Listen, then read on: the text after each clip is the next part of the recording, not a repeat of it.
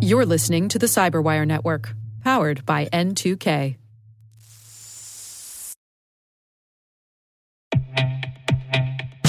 With over 8,000 threat hunters analyzing over 65 trillion signals daily, Microsoft works tirelessly with the federal government to keep our nation's data secure. This 30-year-plus partnership is driving mission innovation that is secure by design. Whether optimizing your existing defenses or tackling advanced threats with AI, Microsoft gives you the intelligence and the automation you need to defend at mission scale. Let's work together to stay ahead of emerging threats and secure your mission anywhere. Learn more at aka.ms/fedcyber. That's aka.ms/fedcyber.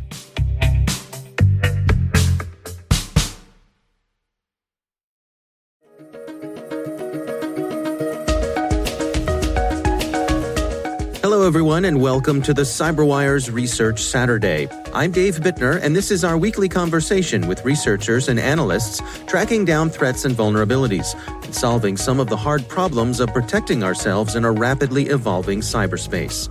Thanks for joining us.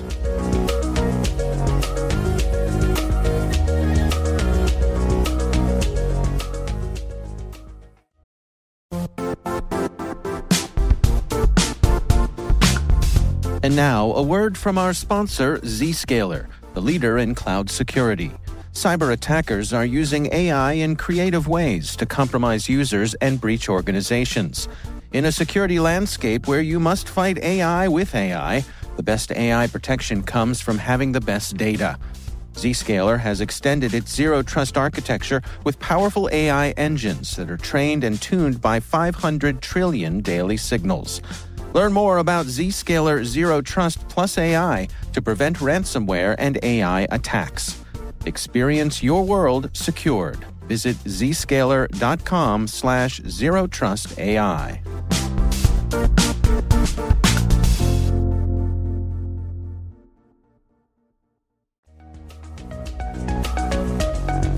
So we discovered a URL that spoofed a university login and essentially worked our way back from there. That's Allison Wyckoff. She's a senior security researcher with SecureWorks Counter Threat Unit. The research we're discussing today is titled Back to School: Cobalt Dickens Targets Universities. And just by looking at passive DNS records for that domain hosting the URL and other aspects of the site, we were able to identify that this activity was much larger than just one university being spoofed. Yeah, so give us an idea of the scope here. How many folks were they going after? So in the initial reporting that you've read, we had a much smaller scope than what actually came to be. So overall, since public reporting, we have discovered that about 154 universities in 20 different countries had been targeted by this particular campaign. Now, take us through, how did they go about it? What were they up to? So initially, we just had the URLs. And in looking at the URLs, they nearly exactly mimicked login pages for various university resources. Mainly, it appeared like they were targeting library resources. However, the end part of that URL was in fact the adversary domain. So for an untrained eye, it would look like you're clicking on a link that belongs to a university where you should be logging in, but that wasn't in fact the case. In looking at this, we believed that they were using these URLs to phish the university targets. And after publishing our research publicly, one of the really great thing happens when you publish research publicly. Other people who have observed the activity will come out and provide you more information. So one of the side effects for us when we published this publicly was that we heard from a lot of folks who had observed the activity and were able to learn even more about what exactly was going on here. So we actually were able to get some of the contents of some of the phishing messages that were used, which was really intriguing. So we were able to confirm that Cobalt Dickens leveraged these domains and phishing messages sent to folks associated with the universities whose web pages are being spoofed. And in the messages themselves, they were generally library themed, which we sort of guessed from the way the URLs were structured. But we saw that instead of using the URL that we had discovered, they were using shortened links to mask this fake domain or this fake login page that they had created. And there was actually 2 levels of redirection, which was fairly interesting. the phishing message had, and some of the messages that we reviewed had a Google shortened link, which then resolved to another shortened link and then resolved to the actual domain that was created by the adversaries. So taking several hops to get to the final destination. Absolutely. Yeah. We think they were doing that as a layer of obscurity. Now, when you say targeting libraries at these universities, I mean, what does that mean in a university context? What's the implication of that? It's hard to say because a lot of these library resources are shared among universities. They're not always specific to the particular university that these folks were targeting, but we're assuming that they were going after these resources for some sort of intellectual property gain. And what kind of things would they be after? Are we talking about university research primarily? Could be university research. It could just be the online academic journals. It's really hard to say what the specifics were that they were going after. The interesting piece of this is that we think they were going after not just university faculty, but potentially students as well, which is a real challenge for universities in defending their networks because they don't own student devices. It's a challenge. And how do you educate these folks and students on phishing tactics? And we talk about it a lot, but it's really hard to protect students and people who aren't a part of the corporate domain, but who are accessing your resources. Now, you mentioned that you were able to get your hands on some of the phishing messages. How targeted were they? Was this a shotgun approach, or did it seem like they're going after specific individuals? It was really hard to say because we only got a very small sample size of some of the messages that were sent out. So it was difficult for us to determine whether it was one specific type of user within the university or if it was limited to a particular subset of the university. Very hard to say. Was there anything to be gleaned from the targets that they chose? Was there any pattern to that? Were they going after specific European countries or North American countries? Or was there anything from there, or was it fairly random? So the targeting was fairly random, I'd say. There was a pretty large smattering of universities targeted in the U.S., but I'm not sure if that was because there's just a lot more land space in the U.S. and there's a lot more universities to go after. We couldn't determine if there was a specific type of university that they were going after either. So tell me about Cobalt Dickens. What is this group? Who do you think is behind this? So Cobalt Dickens is a nomenclature that SecureWorks used to identify the cluster of threat activity, but we believe it's associated with the Iranian government. The activity that we saw was very similar to activity that was reported on earlier in the year by the U.S. Department of Justice. They actually issued an indictment on an Iranian company and several Iranian individuals associated with that company that performed similar activity over the course of 2013 to 2017. Now, have you seen any shift in their activities since your research has been published?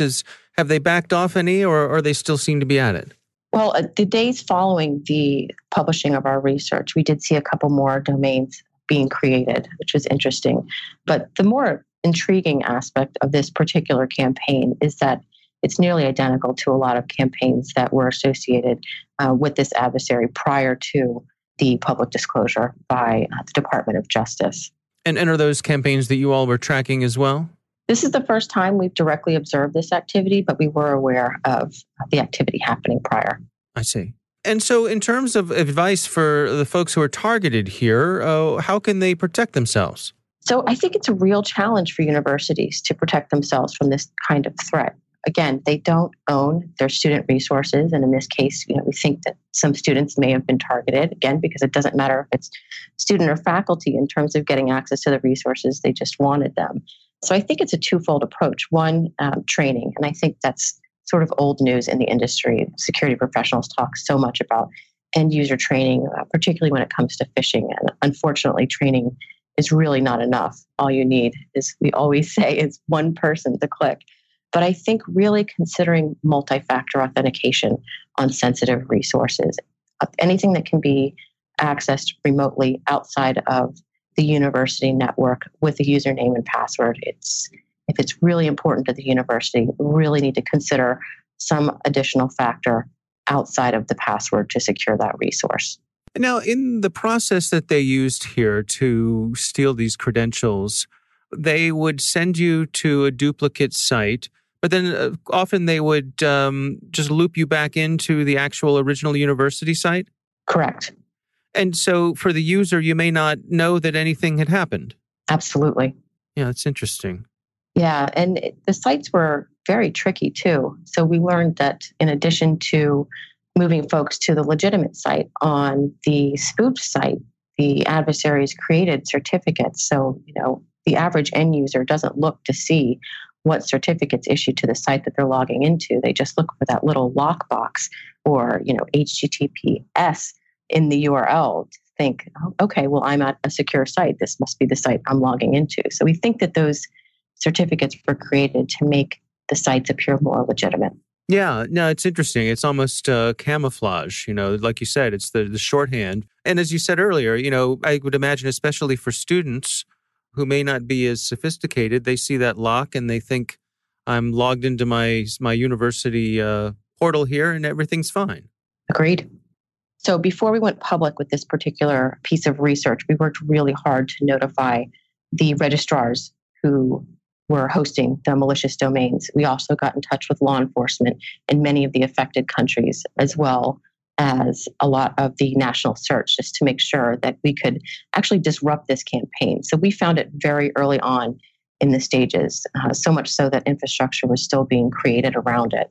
We are hoping that we were able to disrupt this campaign in some way, shape, or form. Now, how about, have you gotten any feedback from the universities themselves? Any contact and responses from them? We haven't, and I wouldn't expect to for ones that aren't SecureWorks clients. But I'm sure that in light of the dollar amount of content that was stolen initially by this group, I'm sure that they're grateful that these domains have been turned off. Right. They benefit from the attention from law enforcement and the interruption of the campaign in general. Absolutely. Our thanks to Alison Wyckoff for joining us.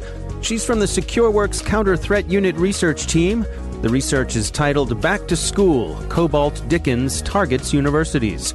You can find it on the SecureWorks website. We'll have a link in the show notes.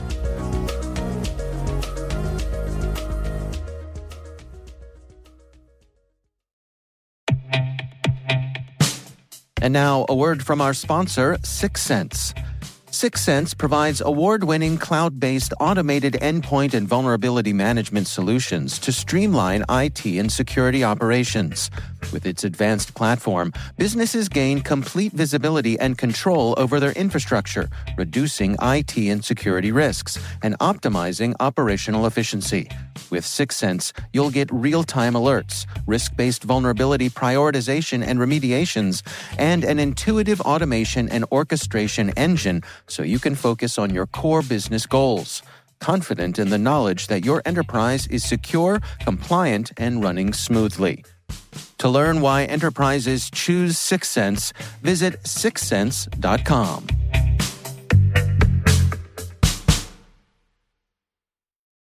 The CyberWire Research Saturday is proudly produced in Maryland out of the startup studios of Data Tribe, where they're co-building the next generation of cybersecurity teams and technologies. Our amazing CyberWire team is Elliot Peltzman, Puru Prakash, Stefan Vaziri, Kelsey Bond, Tim Nodar, Joe Kerrigan, Carol Terrio, Ben Yellen, Nick Valecki, Gina Johnson, Bennett Moe, Chris Russell, John Petrick, Jennifer Iben, Rick Howard, Peter Kilpie, and I'm Dave Bittner. Thanks for listening.